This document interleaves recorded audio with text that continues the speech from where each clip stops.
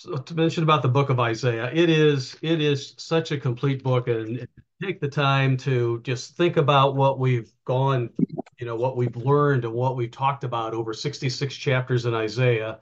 It is really astounding the things that we've learned, and there's so much that we could, could forget it. So I did put together a PowerPoint. I thought about doing a quiz, but there's so many things in Isaiah that it would be difficult to pick out, 50 questions and say, remember those things. So instead, I put together a PowerPoint that will talk about the sections that we've talked in, remind us of some of the things, maybe some of the very interesting things. It's all interesting, but things that we talked about in Isaiah that we don't find in other books of the Bible, that just even help us understand God more, understand his creation more, appreciate the coming of the Messiah more, because in Isaiah we have so many facts and prophecies about the coming Messiah.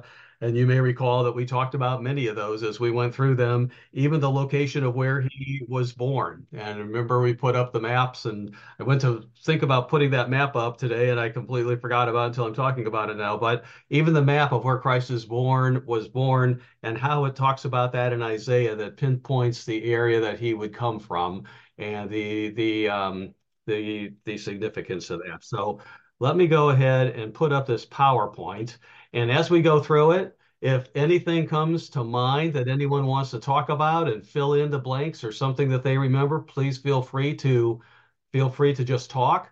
Um, if there's anything that you don't remember, we can spend some time talking about that. I've got my all my notes to the book of Isaiah right here. One of the nice things about living in the time we live in, even as you ever want to go back and hear about some of Isaiah again, it is all on recordings, chapter by chapter online as well. So let me pull this up if I can do that, and we will go ahead and get started. Can you see that? No, not yet. Not yet. Nope, can't see it. Okay. I've done something not right here then.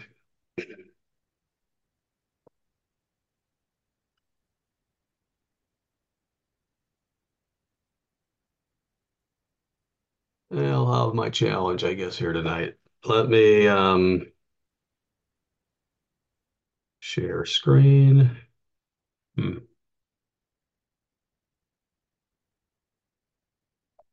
Now, can you see that now? I should have I should have tried this before I went to it. Let me does that show up on the screen?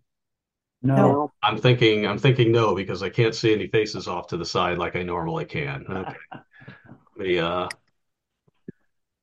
let me see what I'm not doing correctly here. So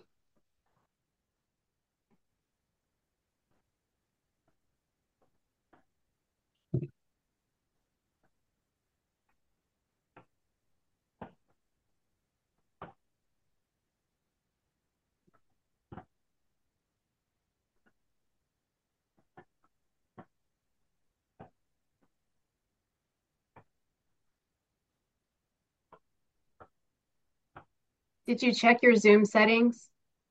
um I'm not really sure what my Zoom settings are, but I think I did. I think I did. I'm hitting share screen, At and the then I put Um, this at on the my. uh, bottom is the share screen. uh, yeah, Mr. Shavy, Did maybe if you clicked on the PowerPoint one first and then click share after that, that might help. After you click share screen, it should ask what Which Which one? share one Yeah, for? screen that which one to click on? Yeah, yeah. Okay. Okay. which icon to pick? Which I see that. icon? I see that now. There. This should do it then. Okay. Thank you. Thank you for that help. I didn't go all the way down with all the windows There it is. many windows open. It didn't get all the way down to the bottom of it here. So, um, okay. Let me go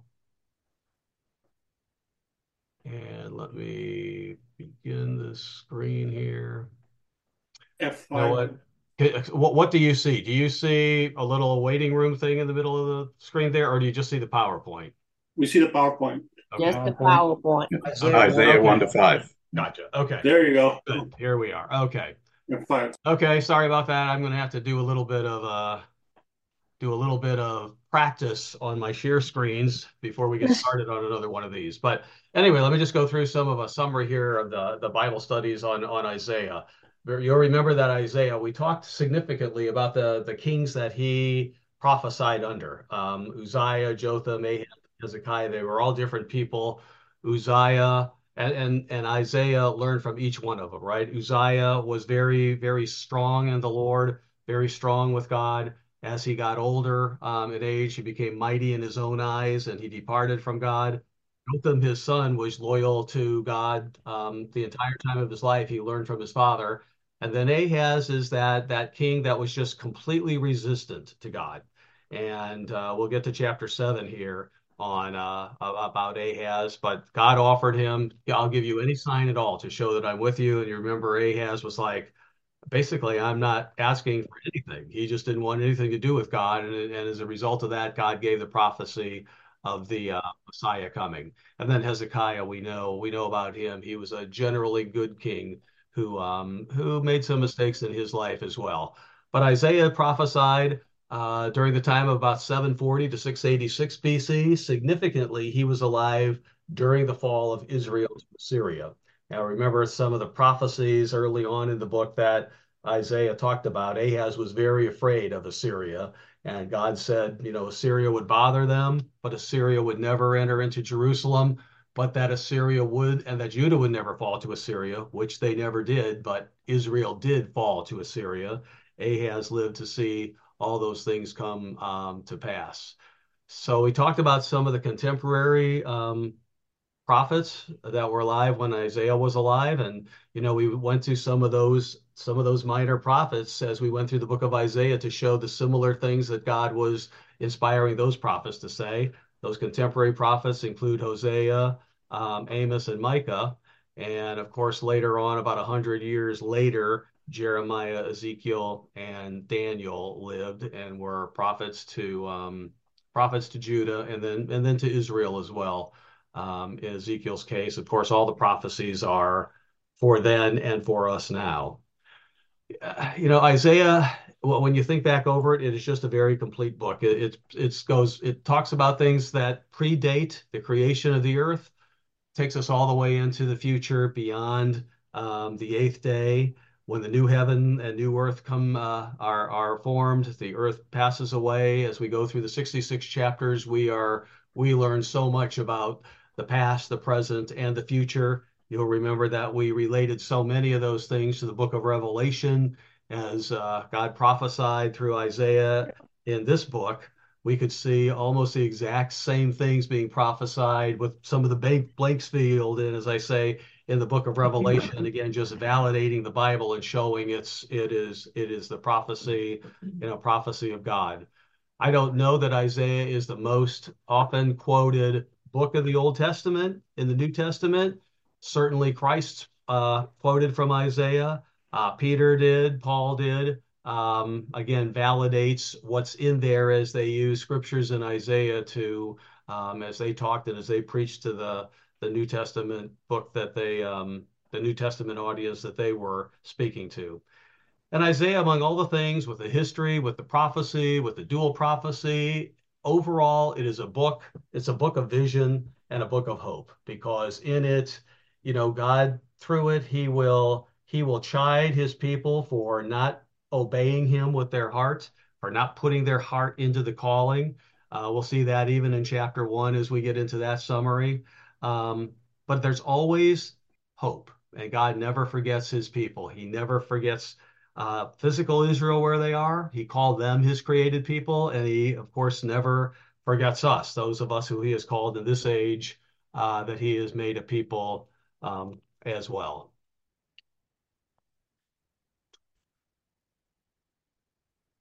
Why is it not advancing here? There we go. So I've divided, Isaiah up into certain sections that kind of speak to what the chapters in these sections are talking to. You'll remember as we began the book of Isaiah, when we began it, we actually looked at chapter 6 first, the calling of Isaiah. But the very first chapter of Isaiah is introduces us to Isaiah and the kings that he served under. But it really is God giving a call to repentance to his people. He's talking about how they, pollute his Sabbath days. They do all these sacrifices, but their heart isn't in it. And you remember he says things like, your Sabbath days I hate, your sacrifices I detest.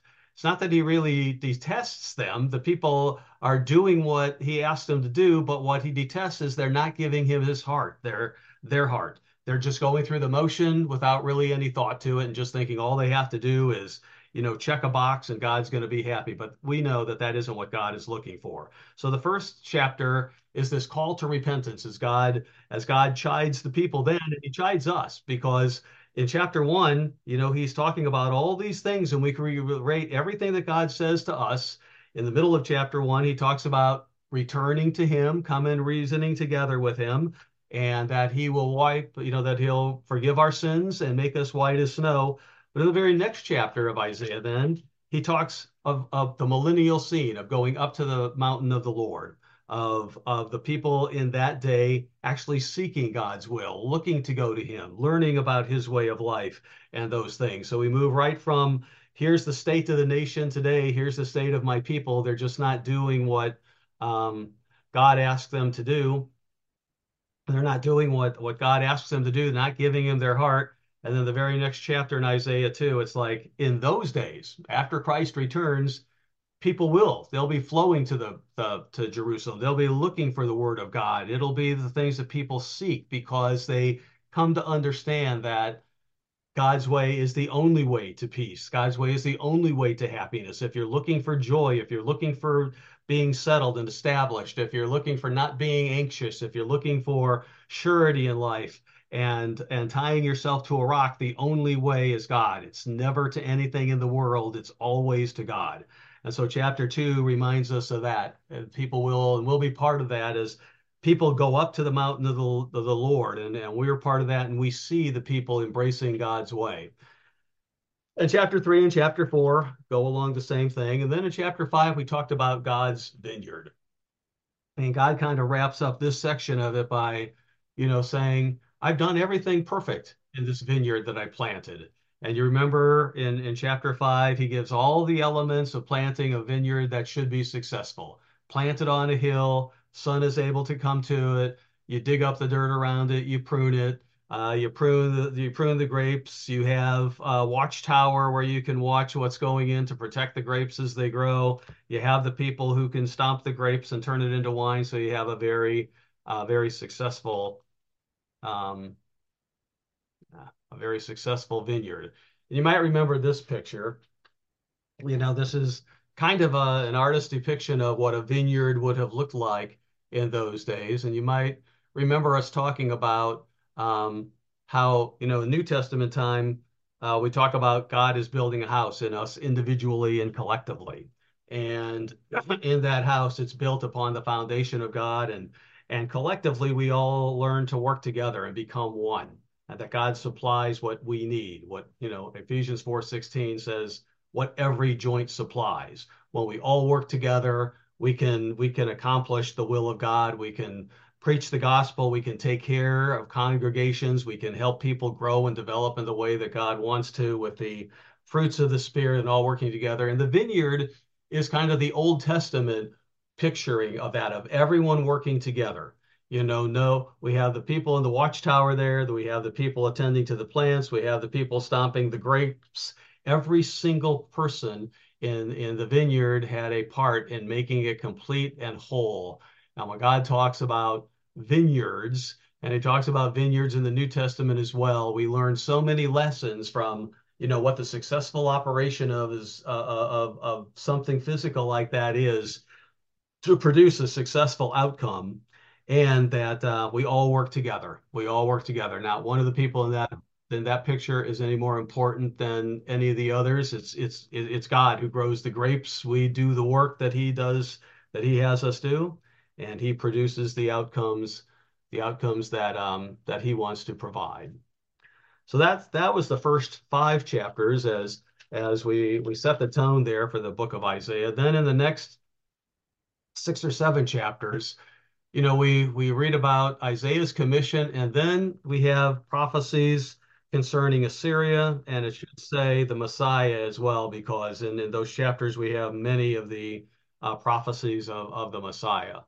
But in Isaiah 6, you'll remember how Isaiah was called, and he was a willing recipient of God's call, and God said, well, who will I send, who will I send out with this message to my people? And Isaiah said, I'll go. And remember, he asks, well, how long does the message have to be preached? And in verse 11, God says, until the cities are laid waste and without inhabitant, the houses are without a man, and the land is utterly desolate. And that never happened in ancient Israel, but one day that will happen in Israel. And it tells us that the message of Isaiah is as much a message for us today as it was for the people that Isaiah spoke to live back when he was alive in the 700s BC.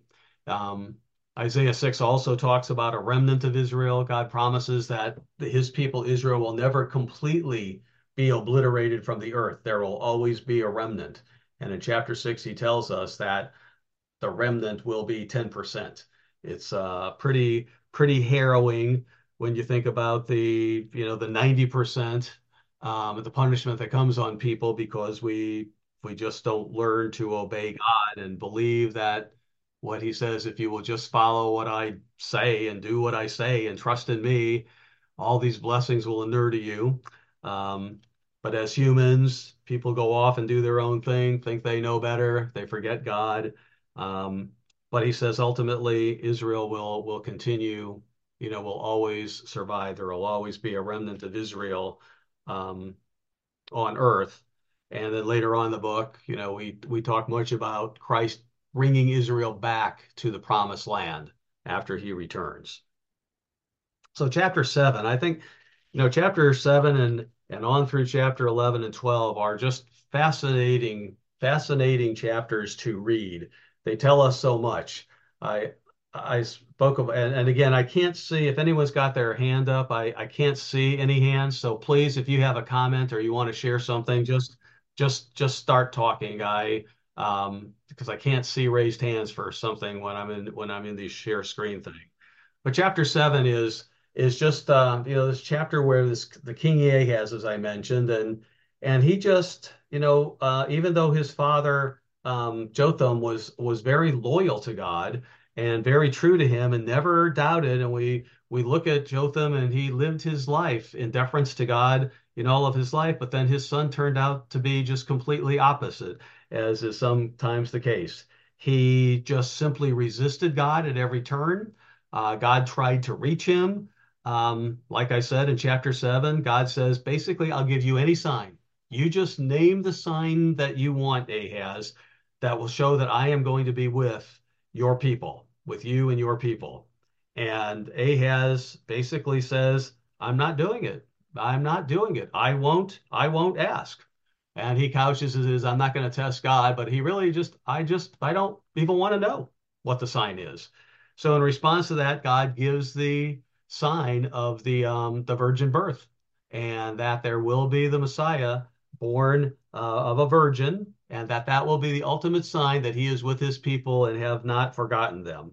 Now, along the path in chapters 7 to 12, God does give several other prophecies, including those about Assyria, um, who Ahaz seems to be inordinately afraid of.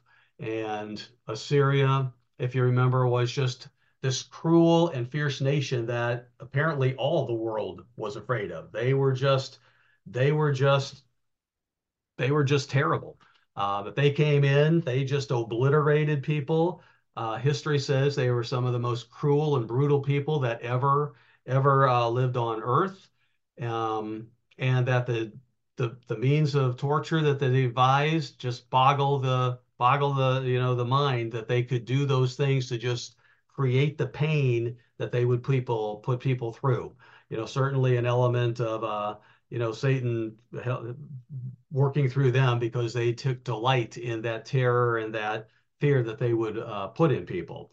But Ahaz was afraid of them. And, God did tell him they will never enter Jerusalem. Assyria did taunt them. They never did enter Jerusalem. As I said before, they never did conquer Judah. And God promised they wouldn't conquer Judah. They didn't. They did conquer Israel. They did conquer Israel in 722 BC. So everything that God had, foretold came to pass exactly the way that God said. Now, you will remember that as you go through Isaiah, you don't see all the details that I have just talked about with Ahaz. You see several of them in Isaiah 7, but you have to go back and look at the accounts of Ahaz in 2 Kings and 2 Chronicles to fill in the blanks and get the whole picture of what Ahaz did. In chapter 7 of Isaiah, we find the element of Ahaz's life where God says, I will give you any sign you want. We don't see that in the Kings or the Chronicles, but we do learn in the Kings that Ahaz did everything to stop the word of God. He boarded up the house of God. He put everything into storage. He pretty much locked up the doors of the house of God. When Hezekiah became king, then he opened up the doors again. They began to look at the book of the law again, something that Ahaz didn't do at all. So as you go through, chapters 7 through 12, you see these prophecies and you see them fulfilled. And of course, in Isaiah 8, 9, and 10 and 11, you see the promises of the Messiah. Isaiah 9, verse 6 tells us a king, a child is born into you. He will have the Spirit of God. And it defines what the Spirit of God is. It'll be on his shoulder. In Isaiah 11, it talks about him being the king, the everlasting Father, the Prince of Peace, and all those things about Christ. So in this section, we do find many of the prophecies of the Messiah. Wouldn't be, the commentaries say there's 300 some prophecies of the coming of Messiah, every single one of which was fulfilled in the birth of Christ as you get into the New Testament. Wouldn't be a bad exercise for someone sometime to just go through and list every single one of those prophecies that are there and then tie them to the New Testament. Maybe a very good Bible study for someone to do, and just one of those absolute proofs of the Bible, as every single part of the Bible is a proof that it is God's word, because no man could have put all of this together. Let me see. And Isaiah 11, I have there. We begin to see the promise that God will bring Israel back to its promised land. It comes after the second coming of Jesus Christ. And then in Isaiah 10, we began to talk about dual prophecies. And then we talked about Assyria a little bit, and we talked about how in the latter days, when Israel falls, it may well be Assyria again that brings about the downfall of modern day Israel. And we talked about some of that dual prophecy and showed how the Bible specifically says that because of the references in Isaiah to such as things as in that day, and speaking of a time beyond the time that Isaiah lived and any of the history of Israel prior to the time it went into captivity. In fact, let me see if, yeah. In fact, one of the things we looked at from the UCG Bible commentary and from other secular sources as well is, where did the Assyrians go? They were eventually conquered by the Babylonians. It was Babylon that eventually, conquered Judah, but they were conquered by the Babylonians. And where did the Assyrians go? And you remember we talked about that and where even secular history says the Assyrians migrated to, because in those days when someone was conquered, they didn't usually stay in the land they were in. They were transported to someplace else, or if they escaped up, in this case, up into the north. And so the very last part of that slide there talks about what Smith's Classical Dictionary states. It says there can be no doubt that they migrated into Europe from the Caucasus and the countries around the Black and Caspian Seas. Indeed, a significant portion of the Germanic people of Central Europe today appear to be descended from the Assyrians of old. And so, when we think of modern day Assyria, sometimes with what's going on in the Middle East today, you'll hear the term Assyria because that was where it was located in the Middle East. But also, the church has recognized, especially going back decades, that the actual people of Assyrians, the descendants of the Assyrians, migrated up into, Europe and are what is commonly believed the Germanic people today. What does that mean? What does that mean for prophecy? But just something to be aware of as we look at what happened, in Isaiah, and what the future holds as we look at the concept of the duality of prophecy there in Isaiah. Mr. Shavy, Yes, sir. it's interesting too that when Assyria, took all the Israelites and replaced them with some of their people, that as the Israelites went into Assyria in those areas, they became a part of the Parthian Empire, as they progressed there in the areas where they were transported. Yep. Yeah, it's very interesting. Even watching the migration of Israel, right after they were released and they went into the same Caucasus area, the Black Sea area, and then migrated over into Europe. The whole movement of peoples at that time is just a really interesting study, and then its effect on prophecy, on what we know about prophecy today and where ancient peoples are located today. So, we put up many maps, if you recall, in the early chapters of Isaiah, because there's many cities that we talked about. And so we put up a series of maps because in order to understand Isaiah and to really, kind of get a picture of what's going on as you move through the various chapters here, it's very good to see where the places are. So we talked about, Babylon out to the east. We have Samaria, which was the capital of Israel. We talked about Moab, and we get into chapter 15 and 16 of Isaiah. Moab and Edom and Mount Seir and Petra are significant. We talk about the Philistines. We talk about Tyre, an amazing prophecy in Tyre. Ethiopia, when we get into the next section of chapters, it has prophecies about all these nations and all these areas that surround Judah and Israel, if we recall. So when you see the map, you kind of see what God is talking about, and especially as he'll talk about a movement from one city to another to get a visual of where it is. Now, this is just one map. I mean, if you ever want to look at maps, all you have to do is go on Google and put in map of Isaiah, whatever chapter you're in, and you'll find a plethora of schematics there on what the map in Isaiah's time in that chapter is. So you can find that. You can find that on the internet.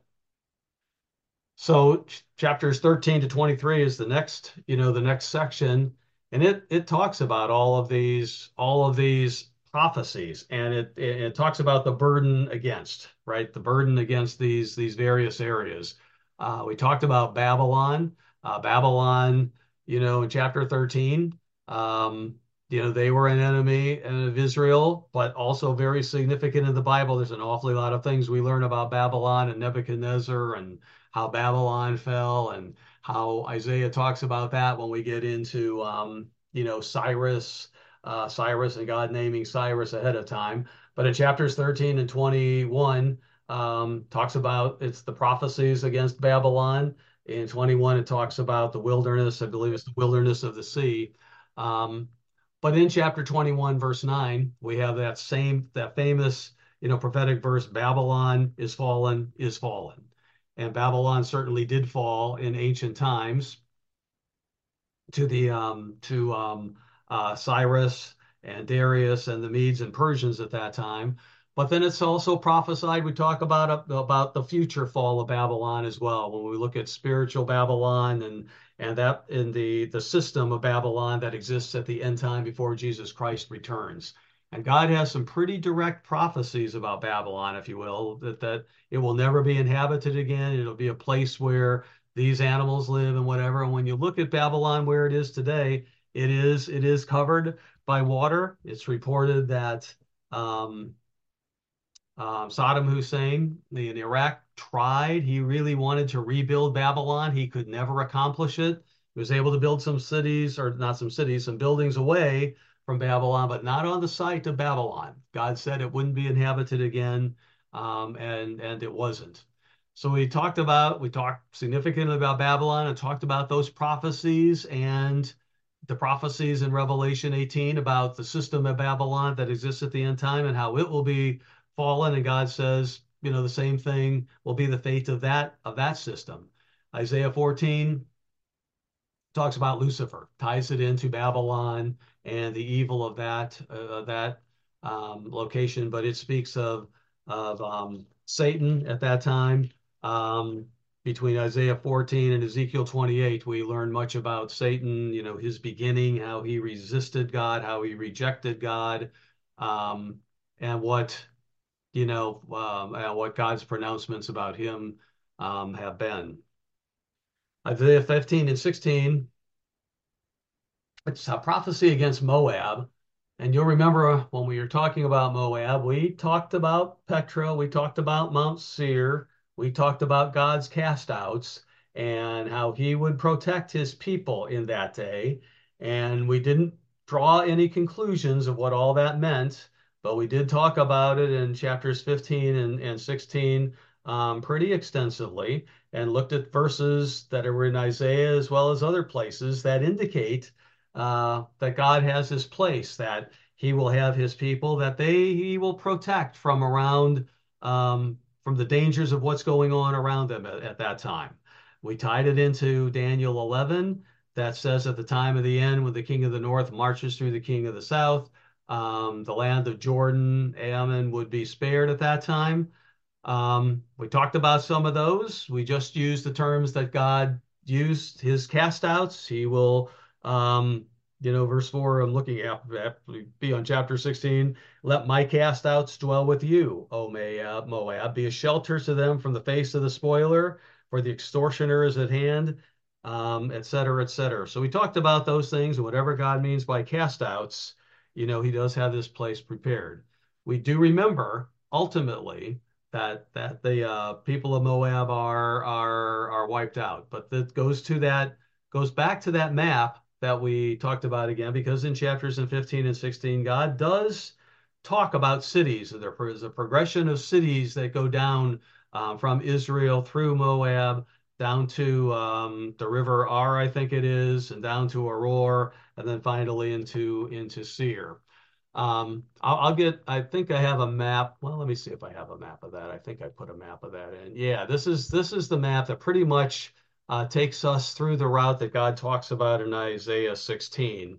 And this is exactly the map we used on the Bible study that night. That little red dot down there is that river we're talking about, that God specifically talks about in those as he's mapping out where the cast outs will be and where he's going to have them be. So, oops, I want to go back. Oh, okay.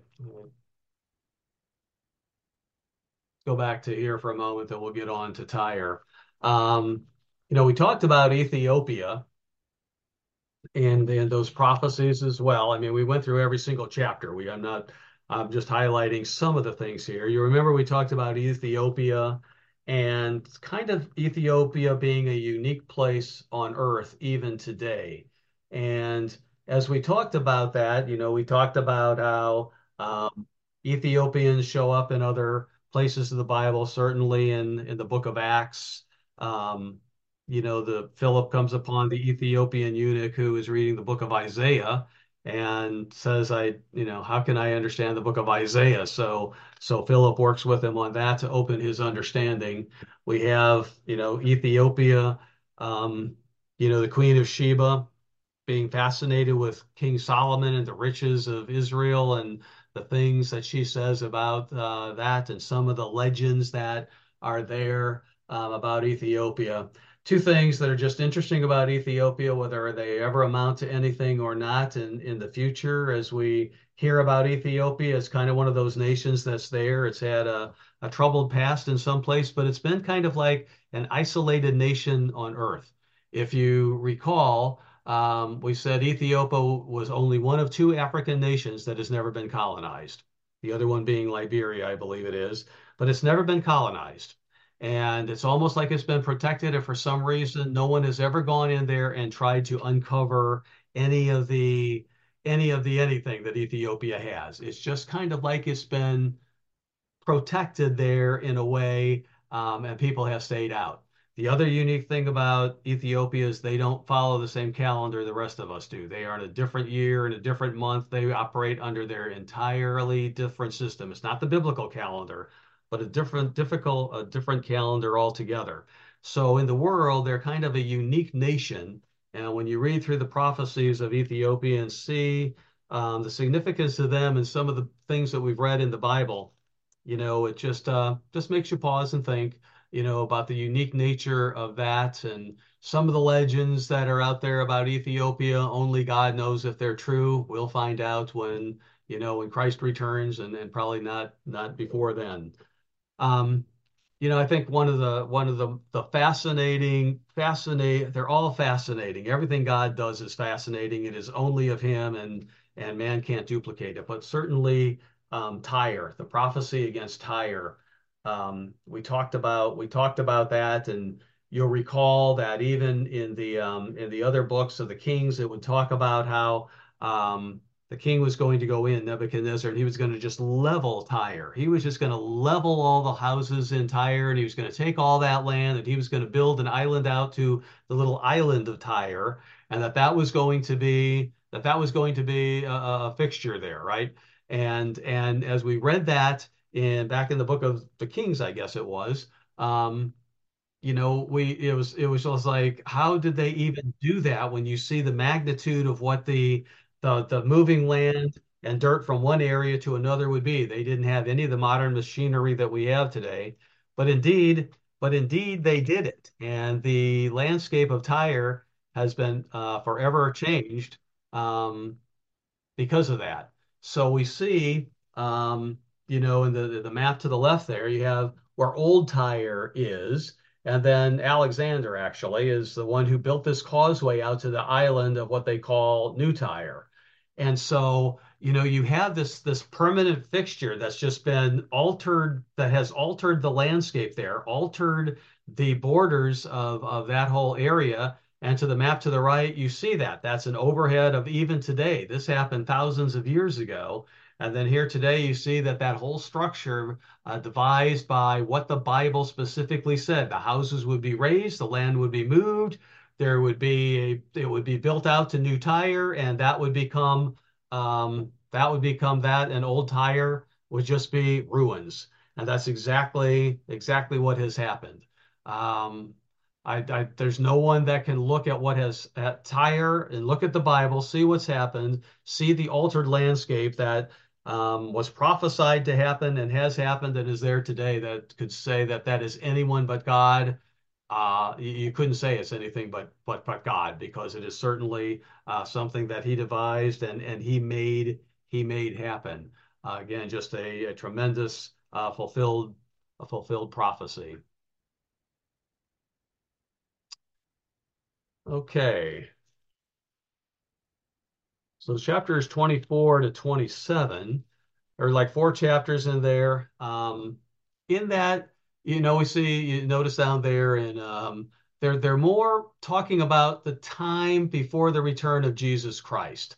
As you look at these four chapters, we see the term "in that day" in there in chapter 25. In Isaiah 24, we read things about like the earth mourns and fades away; it will fall and not rise again. As we went through these chapters, we moved into the book of Revelation, and some other prophecies that even, Christ and Peter recorded, and talked about those things, and how Isaiah has talked about those, and here it is in the New Testament, showing us in more detail.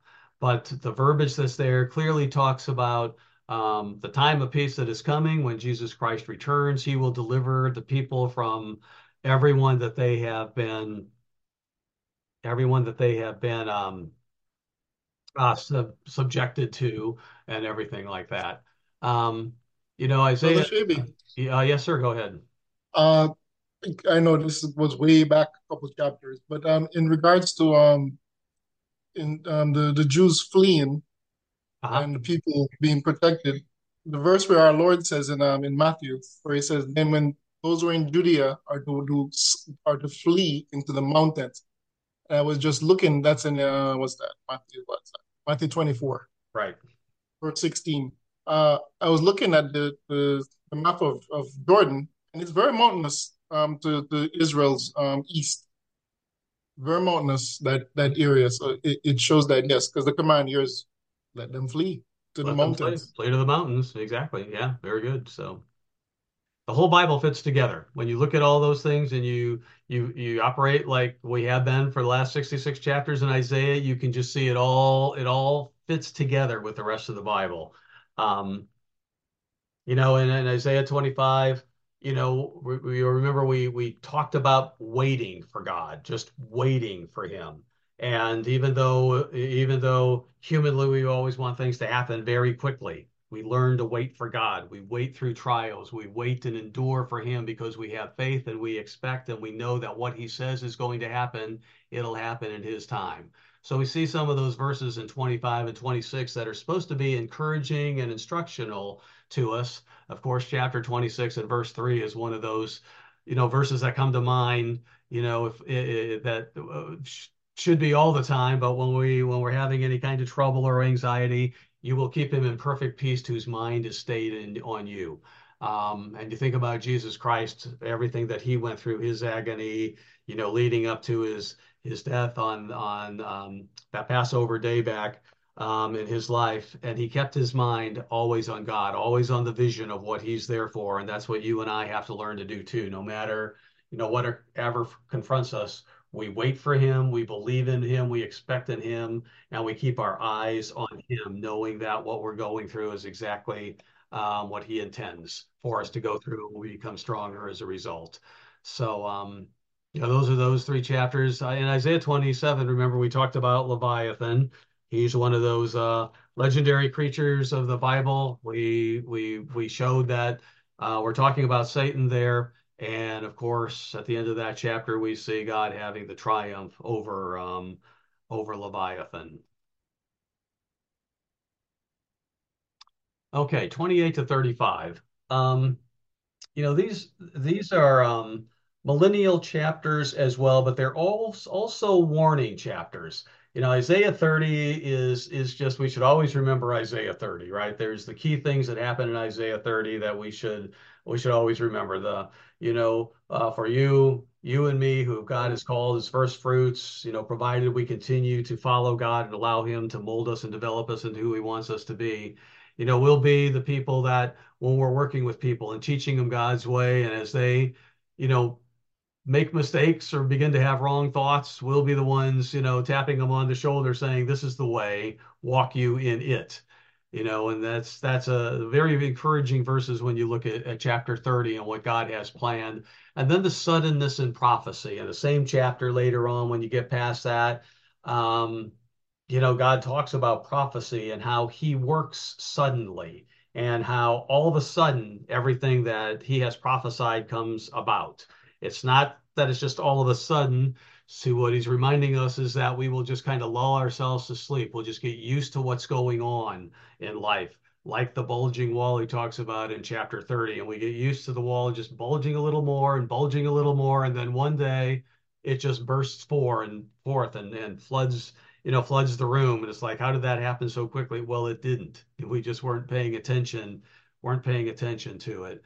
And it's kind of just reminiscent or I guess, a reminder of the world we live in today as we watch things continually come about in the world and we're instantaneously, or maybe right when we hear about it, we're just kind of like, whoa, how could that happen? How could anyone think that? How could a government do that? How could people think that lifestyle is at all beneficial or benefiting to anyone? And we get alarmed at first, but then we kind of get used to it, and we get used to society the way it is, and we don't sense how it's moving closer and closer to the destruction and the end time that it is.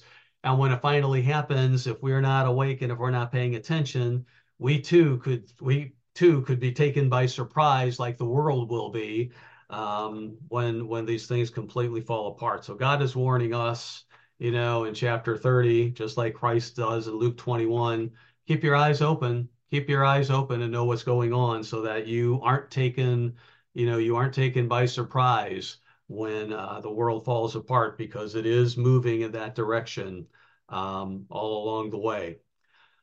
Of course, God, He continually warns us as we are in end times and the dangers that can befall us if we don't stay close to Him and keep our eyes open. A warning against complacency. So we find another warning against complacency in Isaiah 32, much like the one we saw in the first 5 chapters there of the book of Isaiah. Um, and he warns us, don't don't become lazy. Don't become lackadaisical. Just don't get used to things. Stay on fire. Keep the zeal up. Keep the energy up. Stay close to Him. And of course, we compared that to Revelation 3, the church in Laodicea, and the complacency that is demonstrated in that church, as well as Amos 6. Amos was a prophet to Israel, and he talks to Israel in that time frame as well. You've gotten too lazy, you've gotten too complacent. You're just going on in life, and you're not paying attention to what's going on around you. Um, Isaiah 33 and 34 talk about the second coming of Christ, talks about, uses words like your eyes will see him, talks about the host of heaven being dissolved. And of course, Isaiah 35 in this series of chapters here is the classic millennial chapter, right? The desert shall blossom like a rose. The lame will leap like a deer. The blind will see. The mute will speak. Talks about the highway to heaven on which, not the highway to heaven, the highway on which God will bring his outcasts, physical Israel, back to the promised land, and the highway that he'll have there as he paints the picture for us of the kingdom. So we have these inset chapters there that are very, very hopeful to us, very prophetic, and very much give a vision of the time ahead. And then we have these 4 chapters, Isaiah 36 to 39, about Hezekiah. And we spent some time talking about Hezekiah because he was overall, a king we can learn a lot from. He demonstrated faith in God, where his father Ahaz demonstrated no faith in God and resisted and shut down the work of God, if you will. Hezekiah opened it all up. He opened up the book of the law. You remember that they observed a Passover at that time. They got the book of the law out. They looked and saw everything they needed to do. They went through all the rituals that they needed to do in order to get prepared for Passover. It was a wonderful Passover. We learned as we look back into Second Kings and Second Chronicles, as Hezekiah did that, the faith that he had in God, the singleness of God, the singleness of heart that God commended Hezekiah for of having as he sought God with all of his heart as everything went through. We remember the time when Hezekiah was confronted with Sennacherib of Assyria, and who challenged and taunted Judah and said, no, don't pay attention to your God. Don't listen to what Hezekiah has to say. Who has ever been able to stand against, mighty Assyria? And that all that rhetoric and all that talk, and Hezekiah just told his people, just be still, right? Be still and trust in God. And he gave a magnificent prayer as he laid that letter out before God and said, I don't even know what to do. We are completely in your hands on this. And you can just feel the faith. And it's just such a good example, for us as we read through Hezekiah. He made mistakes in his life too. I mean, he had faith in God, and God did send an illness on him. Hezekiah asked for more time. God granted him an extra 15 years, but then at the end of chapter 39, we read that he, you know, opened up the treasuries in a sort of pride to the enemies around to show them the treasures that God had given them, and God chided him for that. Of course, remember the miracle of the sundial too. One of the things, that just the sign of the sundial, and when God said, "Give me, I'll give you a sign," it was like, let the sundial go backwards, which is a physical impossibility. Um, and indeed it happened. So, and if I think I recall this, I might be remembering something. I think the sundial we talked about even was invented, if that's the proper word, during the time of King Ahaz. So it was there at that time, and then God used it as a sign of his power in stopping the rotation of the earth and actually turning it backwards, to have that then sundial turn backwards. So that's Hezekiah. And those are really the last historical parts of Isaiah that we talked about. Isaiah, we moved into Isaiah 40. And the commentaries will even say that Isaiah 40 and the next few chapters are just chapters of comfort. And indeed, that's what they are. We've seen the captivity that Israel would go through. We understand what Judah was going to go through as they were taken captive, and the times of trouble that would be leading up for God's people because of their disobedience, all up until the time of Christ's return. And when he returned, he would bring comfort. And that's, chapter 40, verse 1 is that comfort, yes, comfort my people. And that's what God does. When he returns to earth, when Christ returns to earth, he will bring comfort. I mean, he will work with the people. He will heal up their wounds. I'm getting a little bit of my head of myself because, he talks about that in chapter 61, which is a tremendous chapter of hope as well. But in these chapters, these 8 and 9 chapters of Isaiah 40 to 48, we talked about all these things. God showed how he is in control. He reminds the people that the reason that they go through what they do is because they turned from him. In their, there's even scientific scriptures that are in there, on God in verse 22 of chapter 40, sitting above the circle of the earth. And some will talk about, mankind didn't understand that the earth was a circle or a sphere until many years after creation. Yet in the book of Isaiah, there it is in verse 22. If people would just look into the book, God gives so many of the scientific facts that man pats himself on the back for discovering years later. But we talked about things like the coastlands. And when God talks about the coastlands, and we talked about how modern day Israel inhabits lands that have significant coastlands. When you look at America and Britain and New Zealand and Australia and Canada, you have lands that have significant coastlands, and there's a blessing and a benefit to having those coastlands as part of your territory.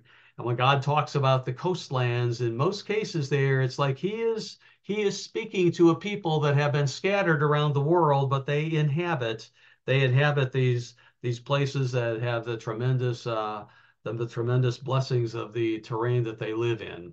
Um, Isaiah 41, I think I have a slide on it. I don't know. We'll take the time to do that again. I'll just remind you in Isaiah 41, um, as God is talking about his people, he calls him Jacob, and he says, "Fear not, you worm Jacob." And people will a lot of times say, "You worm Jacob, you're just like a lowly creature." But that's that word tola that's there. Remember we talked about the crimson worm and the significance of it. And I got the slide next, but we're not going to have time to go through all that. But how that relates back, that word tola, the crimson worm in chapter 41, verse 14, relates back to chapter 1, verse 18, where God talks about, your sins may be like scarlet, but I will make you white as snow. And the whole crimson worm, just the unique creation that it is. And then relates back to Psalm 22, verse 6 as well, when it's talking about Christ as a worm. And you can see the beauty and the symbolism in that you would never know if you didn't have Hebrew, um, he concordances that show what the Hebrew words are, and then look and see what do those words mean? What does that tola mean? It's not just earthworm, it's the specific type of worm that it is. And in this series of chapter, God talks over and over again about the foolishness of idols. We talked about how it's like Jesus Christ talking to the people of that day, like these idols that you worship, do you realize how foolish they were? I mean, you would make them out of stone, you would make them out of wood, and then you would bow down and kneel to them. You know, it reminds me when we were in the Philippines and Monique from Bangladesh was there, and he was talking about how he came into the church, how he began to, because he has a Hindu background. And he said, you know, his parents were Hindu and his dad would make idols. He would actually carve the idols out. They would set it up in their house and then they would bow down. They would bow down and pray to it. He remembers thinking, this is such a silly thing. You're making this thing and we're bowing down to it. How can that be a God?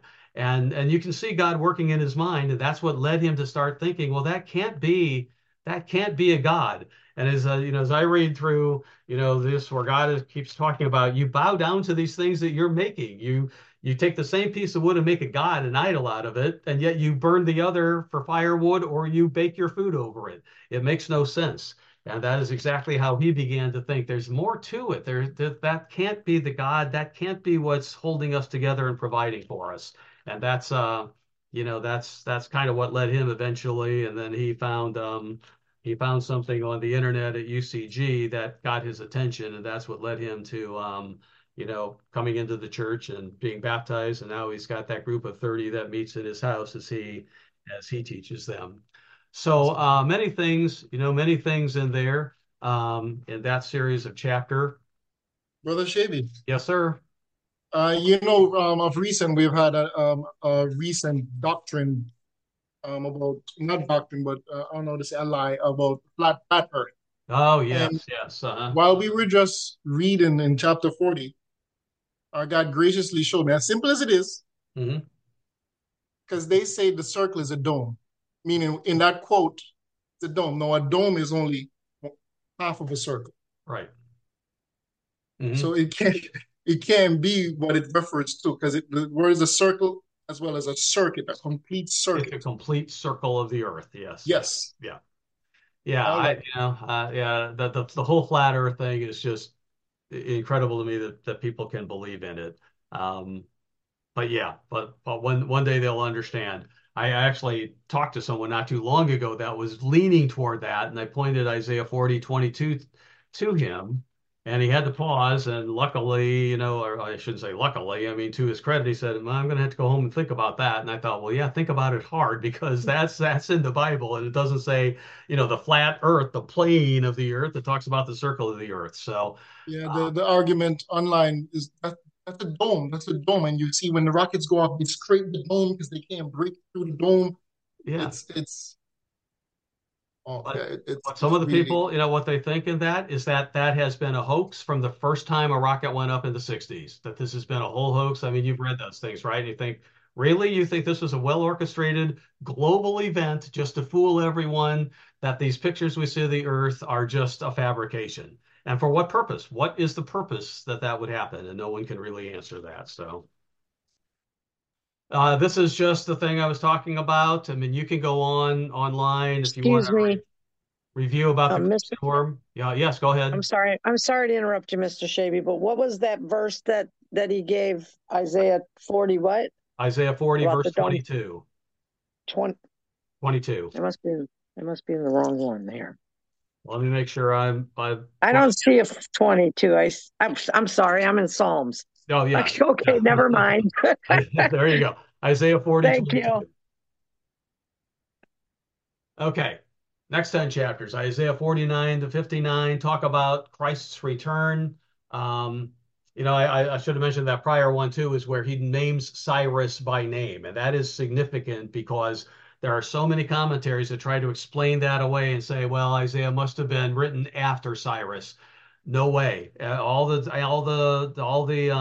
manuscripts, all the dating, everything, it was God specifically naming Cyrus as the one who would have that would allow Judah to go back and rebuild that temple. So in Isaiah 49 to 59, it talks about the Messiah. It talks about his majesty. It talks about what he is going to do. It talks about him being a light to the Gentiles. As it talks about the Savior and describes about him, we come on chapter 53, which is the chapter that we read at Passover every year, that talks about he's been bruised, he suffered for us. It pleased God, and that verbiage that's in there, that happened because it was part of the plan. Jesus Christ did what it was determined before the foundation of the earth that he would do, that we might have our sins forgiven and that we might have the salvation we do. So as you read through 49, 50, 51, 52, leading up to chapter 53, you see the natural thing is God is describing, here is the Messiah, here is what he will do. And in his life, he fulfilled those scriptures in Isaiah 53 just perfectly. Isaiah 54, your children will be taught it by him, speaking of the future time after Jesus Christ returns. Isaiah 55, all you who thirst come, often, the Feast of Tabernacles, that's related to John 7:37. And then we get into chapters 57 and 58 and 59 that are quite instructive. Chapter 58 tells us, cry aloud, spare not, tell my people their sin in the house of Jacob, or tell my people their transgression in the house of Jacob their sin. Something the church must do. We're talking about that more and more at the home office, and how we have to clearly and strongly come out and say what it is that is going on, and letting Israel know the sin they're in. That's in addition to preaching the gospel in all nations, which is another thing that we're focusing on and preparing here. The very many ways that the world communicates with each other these days. You have the fasting, the proper fast that God looks at, that he will answer when we are looking at ourselves and how he corrects us. And of course, you have the keeping the Sabbath holy and not finding your own pleasure on the Sabbath day.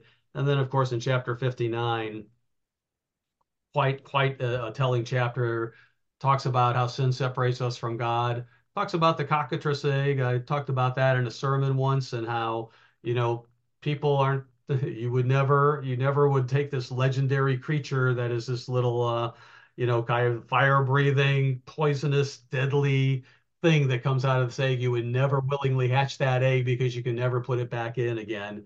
And yet, in today's world, we are unhatching all sorts of cockatrice eggs that are opening up dangers and are going to bring, death to the world around us. And then the last 6 chapters. Mr. Shaby. Yes, ma'am.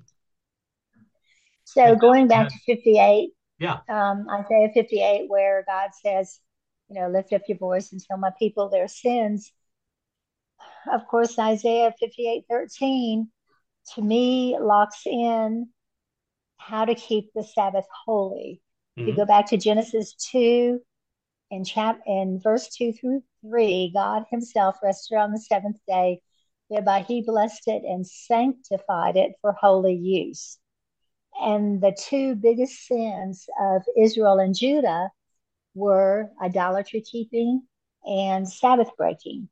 Right. So I think Isaiah, when he talks about Isaiah 13, I think that's very, very important that we don't just overread it, because basically Isaiah 13, he's saying, basically, take your foot off of my Sabbath day. Don't do your own pleasure. Don't do your own ways. Don't find your own pleasure. Don't speak your own words.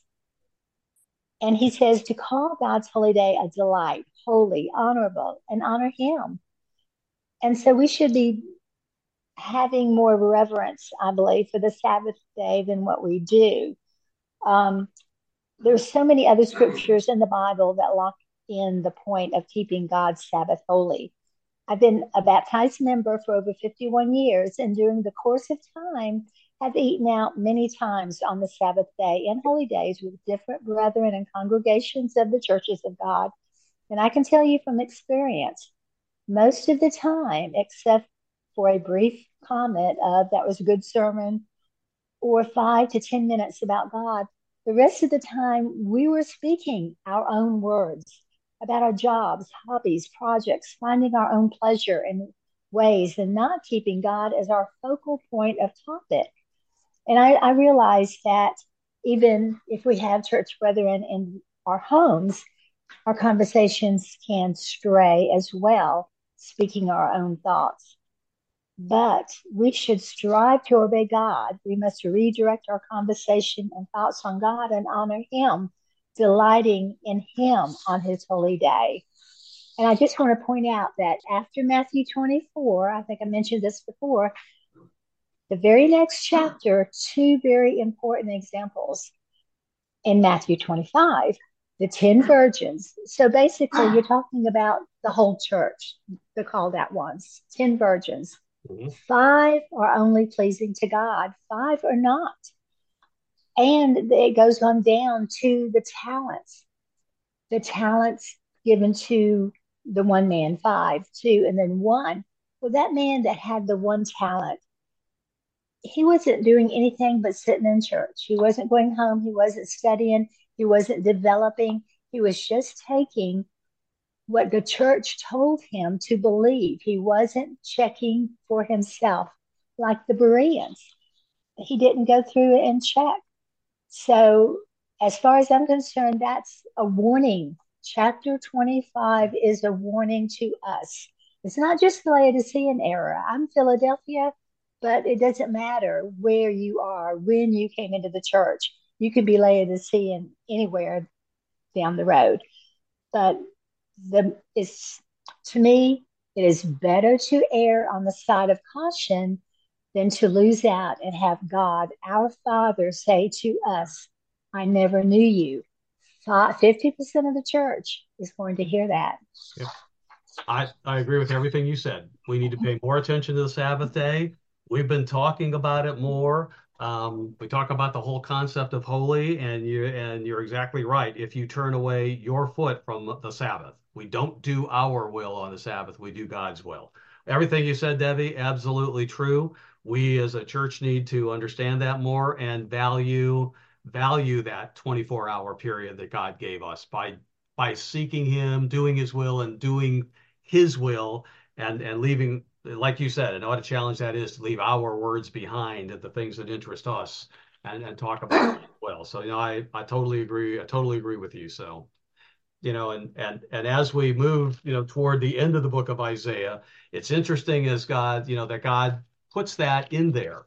He talks about fasting, a spiritual tool that, probably is largely still misunderstood by many of us. We learn every time we fast, we learn something more about it, how God wants us to fast. Keeping the Sabbath day is an important to Him. And as we, move into the last six chapters of that, of Isaiah, we find the very, all the very hopeful chapters that lead up into 66. We see the fulfillment of the holy days. Jesus Christ has come.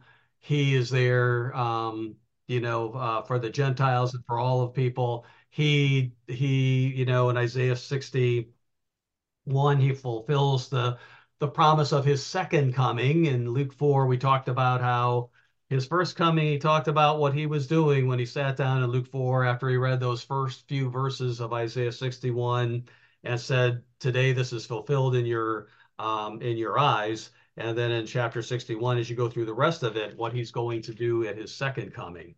So we won't go through all those. We, talk about Jerusalem being a city of peace. So, talks about the day of the Lord. We talked about millennial periods of time. Clear that we're talking about the 8th day or the last great day, whatever you call it, when we get into chapter 65 and some of the conversations that we've had there.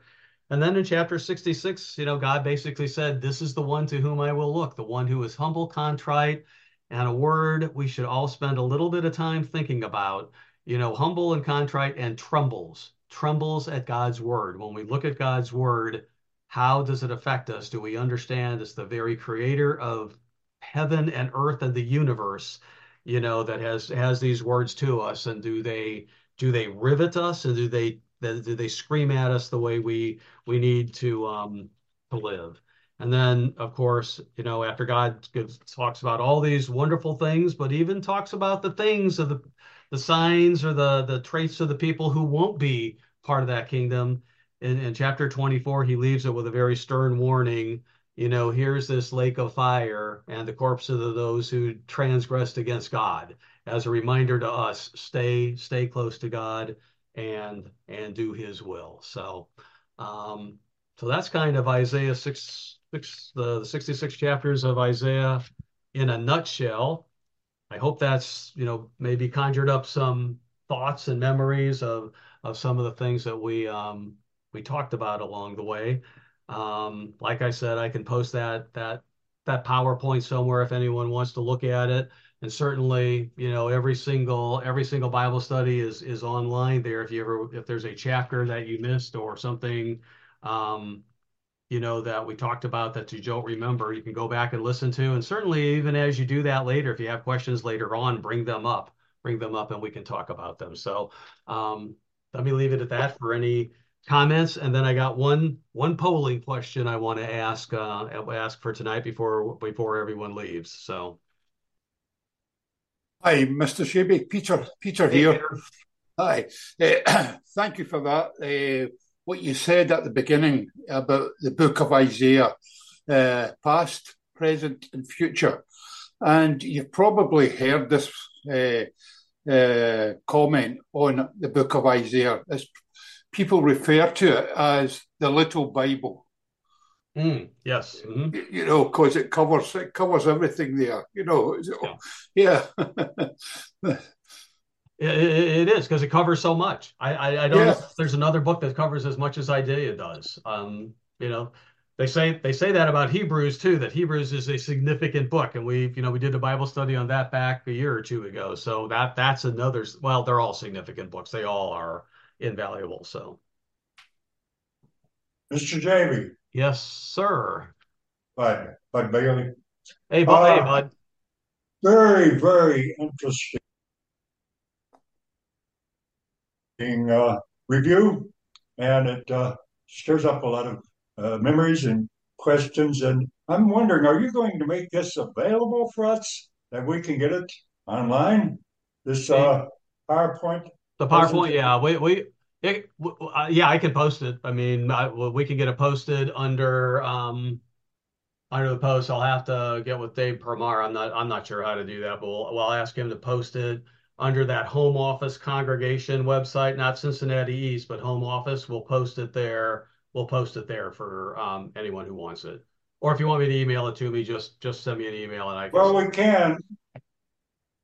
Pardon? We do get the entire Bible study by going to the UCG website.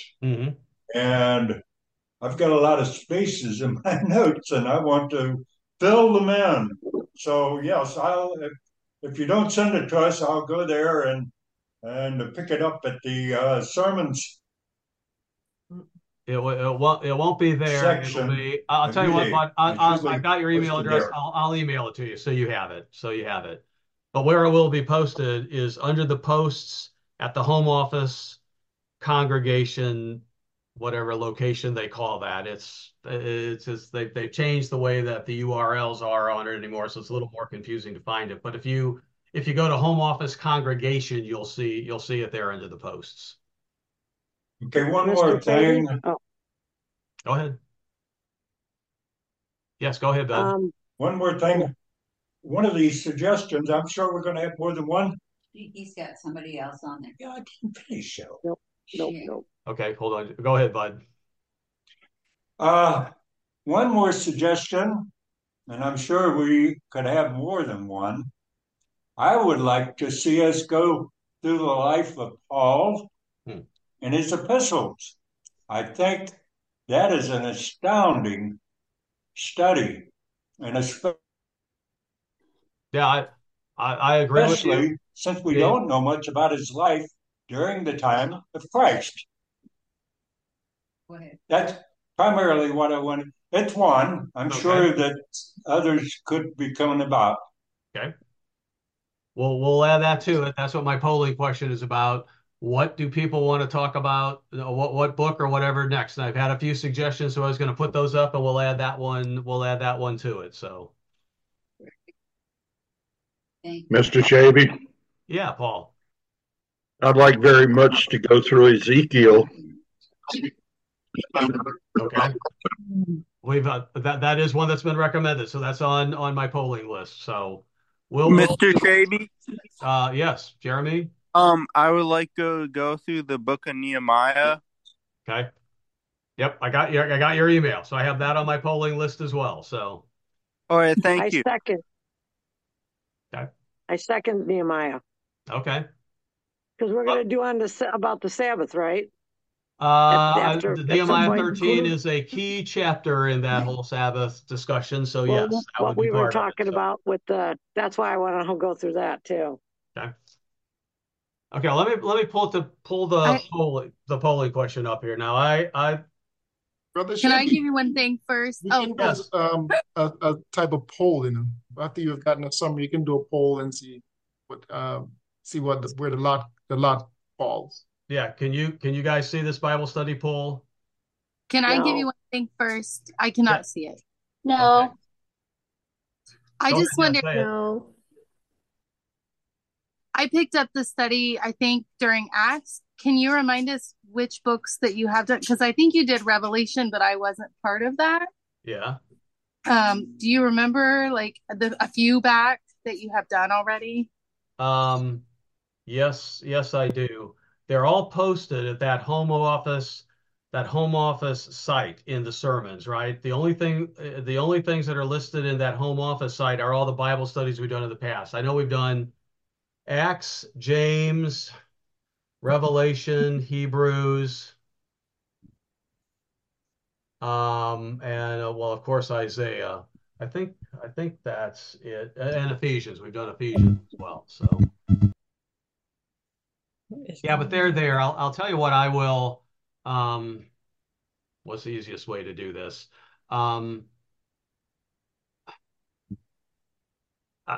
If you got a pen there, here's how you can find that home office location that has all the Bible studies and where the post will be of the PowerPoint. It is ucg.org/congregations/home-office. Okay, ucg.org/congregations/home-office. And that's where you'll find all those the sermons. Let me see. You don't have to be. I think all those are posted publicly, so you don't have to be a member of that website to look at them. You can be, but yeah, all the Bible studies are listed there. That's the only thing that are there. All the Bible studies that we've gone through chapter by chapter. Mr. Shaby? Yes, ma'am. Were you gonna talk to Dave Permar about trying to get the Bible study separated? Yes, I am. I haven't done that yet, but I'm going to. Now that we've got Isaiah done, I'm gonna talk to them about having that separately posted under a Bible study link. That'll be good. Yeah. Thank you. Okay. So, can anyone see this Bible study poll? Is that showing up on your No. No. Okay. Now is it? There it goes. Now it's going. Okay.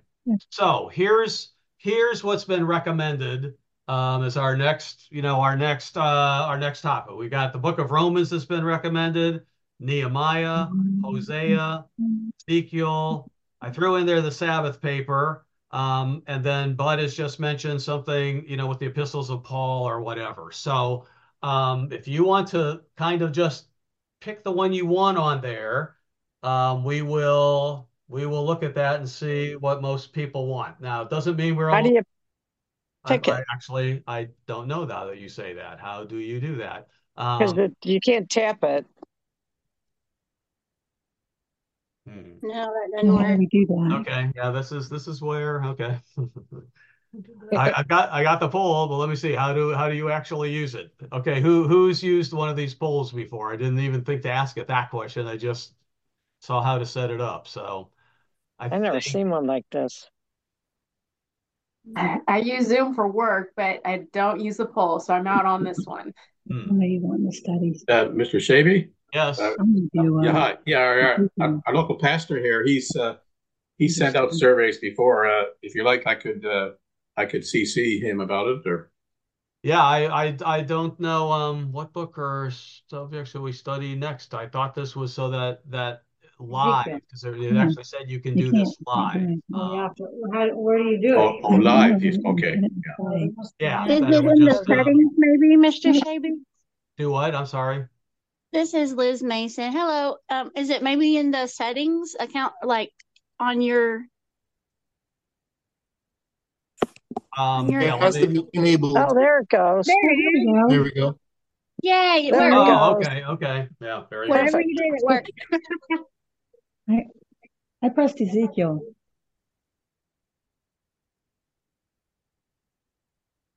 There we go. I got to submit it. Mr. Shavy, may I make a suggestion? Yes. Depending on how many want to go through which books, the shorter books would be the quicker ones, like Nehemiah, and then save Ezekiel. Ezekiel, I would love to go through it too, but maybe knock out the shorter ones and then get to the longer one. Ezekiel is a given. We will be going through Ezekiel, whether it's absolutely next or right after that, we'll see. But Ezekiel is another book that I don't think the church has ever gone through, like chapter by chapter. So we are going to do that because there is so much in it that applies to today as well that we need to know. So people want to go through yeah, it too. right. Ezekiel. I do too. I want to know them all, but I'd like to hear Ezekiel. It's a hard choice. It is.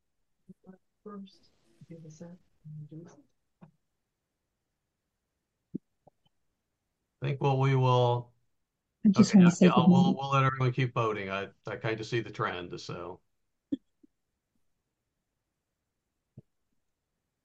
All right, Mr. Shady.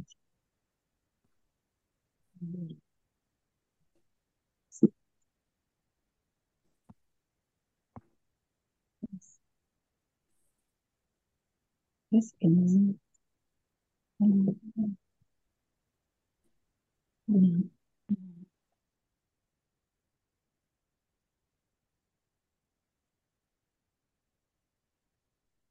Got it to where we can. Mr. Shavy. Yes, yeah. Hello. This is Squid from Newfoundland. Yes. Hi. How are you doing? Good. How are you? Not too bad. I was just wondering if you can repeat that email address that you said a little while ago about getting that PowerPoint up. Sure. Just to make sure we got it right. Okay. It's ucg.org. Okay. /congregations/ home-office. Space in between the home is just home-office. Okay, that's where we went wrong. Okay. Thank you very much. Very good. Okay. Tell you what we're going to do. It's kind of what I suspected would happen. Nehemiah is only 13 chapters long. And since there has been discussion on this about the Sabbath, and there's so many other things in the book of Nehemiah that we can learn things from, why don't we do Nehemiah first, and then we'll do Ezekiel right after that. Ezekiel's 48 chapters, I think it is. So that's going to take a while to go through. Does that sound okay to everyone?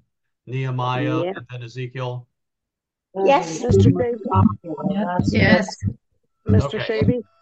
Sounds good. When we go through Nehemiah, when we go through Nehemiah, because you have the Sabbath paper on there also, can that just be lumped in with that too? Yeah, because that's why we started talking about all that. Yep.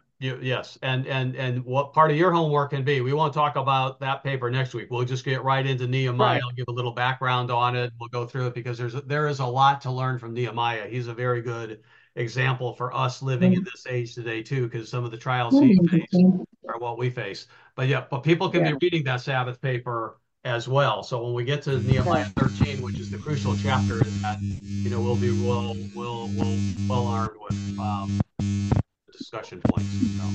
Okay, thank you. Okay, then that's what we will do. Next week we will begin in Nehemiah. When we finish Nehemiah, we'll go to Ezekiel. Okay? Sounds Sounds good. good. Good night. Good night. Be having Okay. one next week. Thank you. Bye. Thank you, everyone. Bye. Okay. Thank you. Bye. Good night. Thank you. Take care, everyone. Great to be with you Bye. tonight.